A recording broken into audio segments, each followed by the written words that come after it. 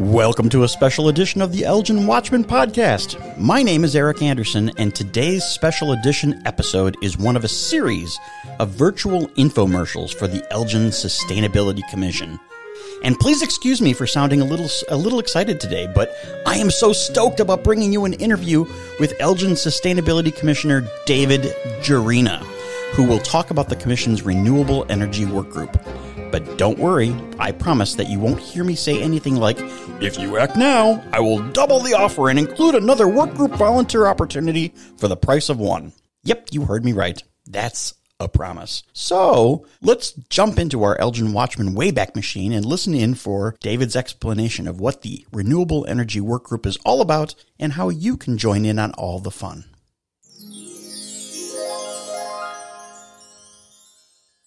Good afternoon, David. Thanks for joining me on the Elgin Watchman Podcast, and I really appreciate you coming on and agreeing to come on to talk about the Renewable Energy Workgroup that you serve on as part of the Elgin Sustainability Commission commitment that you have. Yeah, I'm glad to do it.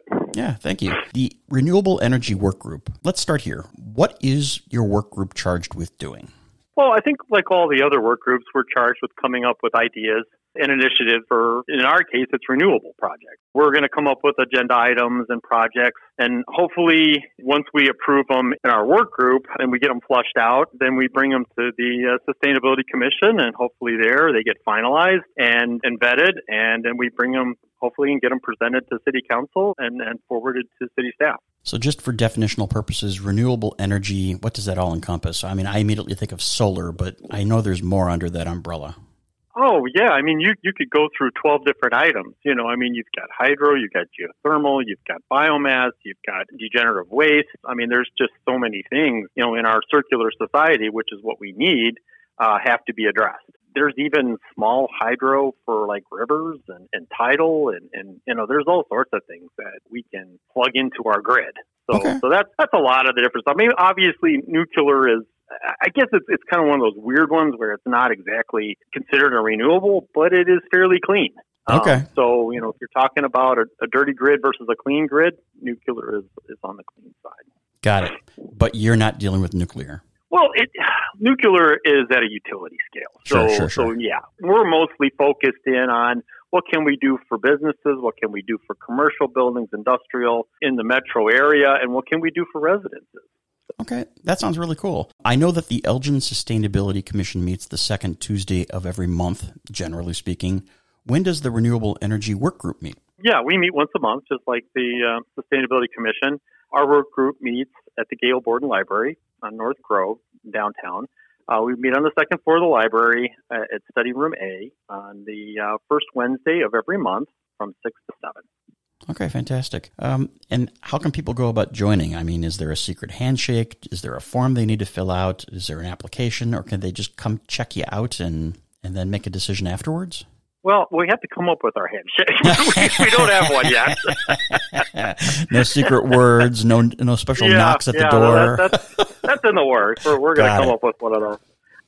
But okay. Yeah, no, just you can come in person. Currently, that's the only option that we have. We'd love to work on a Zoom option, you know, where people could, you know, come to or attend our meetings. We would have it in person, you know, at the library, and then hopefully we'll work out some kind of way to have Zoom access. But yeah, that's pretty much in person and just for an hour. So that's all we're asking. So maybe we can dive a little deeper. Looking ahead to 2023, and I know that your crystal ball is broken, as mine is, but are there any projects or events that your work group is specifically looking at putting together and planning and implementing?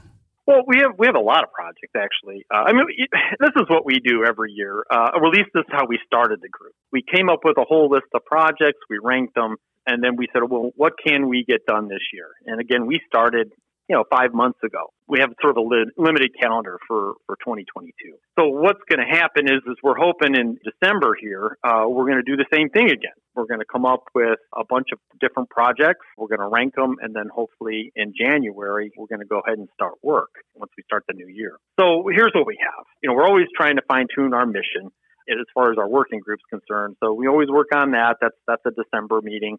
But we have solar initiatives and projects. So we want to advance solar community buy-in, either locally or with private residential and commercial solar projects. We want to promote utility community solar, subscriber buy-in. And that's always an ongoing process with events and so on. We want to promote the green and social equity for installations of private and community solar arrays with a revolving loan fund model. RLFs are a way that you can give green equity to people to be able to promote their own or to build their or install their own solar and or geothermal. We're going to do a lot of research using, say, like direct current to charge EV batteries. So say like you had a solar array, you could use that direct current that the solar array produces to charge your EV vehicle. Oh, wow. Well, that's the dream, right? I mean, the dream is you buy an electric car, you put solar on your shelter or your garage or your home, and that charges your car. And so you drive for the cost of the solar and the shining of the sun. Dare to dream. I mean, right. That's my Totally. dream. I don't know if it's anybody else's, but that's what I feel like would be the dream. So we also want to research solar and wind. I think we're looking at utility grid and how do you create offsets for peak demand, and then how do you bridge for nighttime electric needs, because renewables are only during the day or when the wind blows for the most part. So you've got to make up electrical needs for the night, and you've got to bridge those gaps. And so we have to look at ways to do that. There are some strategies such as like battery. Obviously, that's evolving. So the battery technologies, we've got to be up on that and research what's coming down the pike. And then thermal storage, either hot water, ice, however you make your thermodynamics work for storage. And those are the other things that we're going to be looking at. Then we're looking at geo-exchange and electric heat pump initiatives, because, how do you bridge fossil fuels and the use of them in existing buildings? And that's really the only way efficiently that you can come at the existing natural gas that everybody has in their homes. It's fuel oil out east, it's propane in rural and urban areas, but in urban areas, it's natural gas. So those are the things that we have to get rid of. And I think geo-exchange is going to be one of those great retrofits that we can have for buildings and for new construction. Did I hear you guys correctly at one of your last meetings? There was some talk about rope houses through the Elgin Police Department and doing some sort of project, or is that a different work group? So we had a sort of a meeting of the minds between work groups just because we overlap so often. That's so true. One of the ideas is that we could make some project examples, or, we could give, since the city owns like 4 rope houses, we could make them as energy efficient as possible and then see where we could employ renewables to make them net zero. And so that was the idea.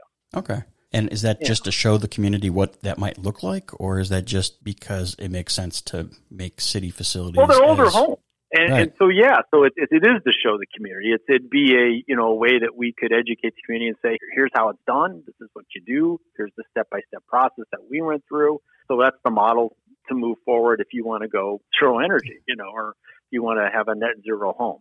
Okay. Any other projects that you guys are eyeballing for next year? Yeah. So from what we're looking at is one of the things that they do over in Europe is they have what they call heat networks.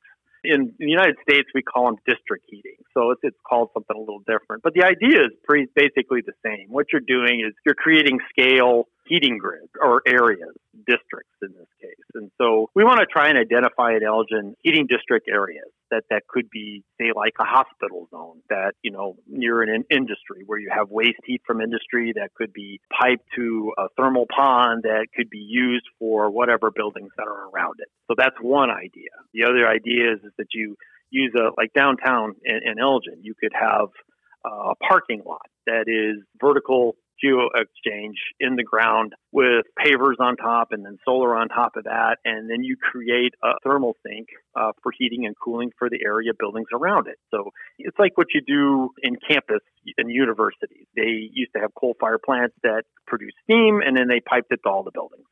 So it's basically the same concept, except you do it with renewables. And so that's the idea, is you do some of these types of things. And what we want to do is identify where the possibilities are. And so map it out, say, here's where we have, waste heat, say like Fisher Nut. Fisher Nut has ovens, they dry things, they have a lot of waste heat. Well, what if you could pipe that somewhere, into a thermal pond somewhere that could be used by other buildings to go ahead and create a renewable source or to take advantage of that way. So we just have to be smarter about how we use energy and then how other people can tap into that. Okay. Well, your work group sounds very, very exciting. Is there some place that somebody can find more information about your work group, or is there somebody they can call? Well, you can always call the sustainability staff person at the City of Elgin. But when I look for our website, I just Google Elgin sustainability, and that gets me right to the page. And you look down and you can see the work group page. You just got to scroll down a little bit, and there's a sign up right there. You can sign up for whatever work group you're interested in, and you can get a newsletter or whatever you need on the website. Just Google Elgin sustainability, and that should get you to the right place. Yeah, I was talking to Tom Armstrong earlier about a different work group, and I think he said it's as simple as going to cityofelgin.org/sustainability. But I suspect Google will get you there just as efficiently as anybody else. That's what I do, Yeah, me too. I mean, now I've got it bookmarked, so it's really easy for me to get there. So Got it. All right. Well, is there anything else that you want to share about the work group or about how people can get more involved or get more information before we kind of move along here? One of the questions that comes up sometimes is, what do people need to do to join? And honestly, it's very simple. I mean, we just need human capital. We need people to be involved and to learn about sustainability. But, so if somebody wants to join our work group, what I would say is just on that webpage, we have a list of all our minutes and everything that we've met about. And so if you just go through our minutes, you'll get, pretty much up to speed pretty quickly with what our projects are. Like I said, in December, we're going to start coming up with new ideas. And then in January, hopefully, we're going to put those ideas forward. When you come for the first time, be prepared to just kind of tell us, what's your inspiration, why you're interested in the group. And we'll try to keep that in mind and keep you engaged from moving forward. And hopefully what you're interested in will become maybe one of our projects, down the road. Alrighty then. Well, that sounds easy enough to me. Thank you. I really appreciate your time today, David. If I got additional questions about the work group, can I give you a call? Yeah, sure. No problem. Fantastic. Hey, thanks a lot. You have a great day. All right. Bye. There you have it. Solar panels, wind energy, energy audits, and more. Doesn't that sound like a fun work group and volunteer opportunity? And doesn't David sound like a fun person to roll up your sleeves and start working on a project together with? I think so. And on that note, we normally say at the end of our podcast episodes, get involved, be engaged, and always keep watch. Well, here you go. Involvement and engagement. So what are you waiting for?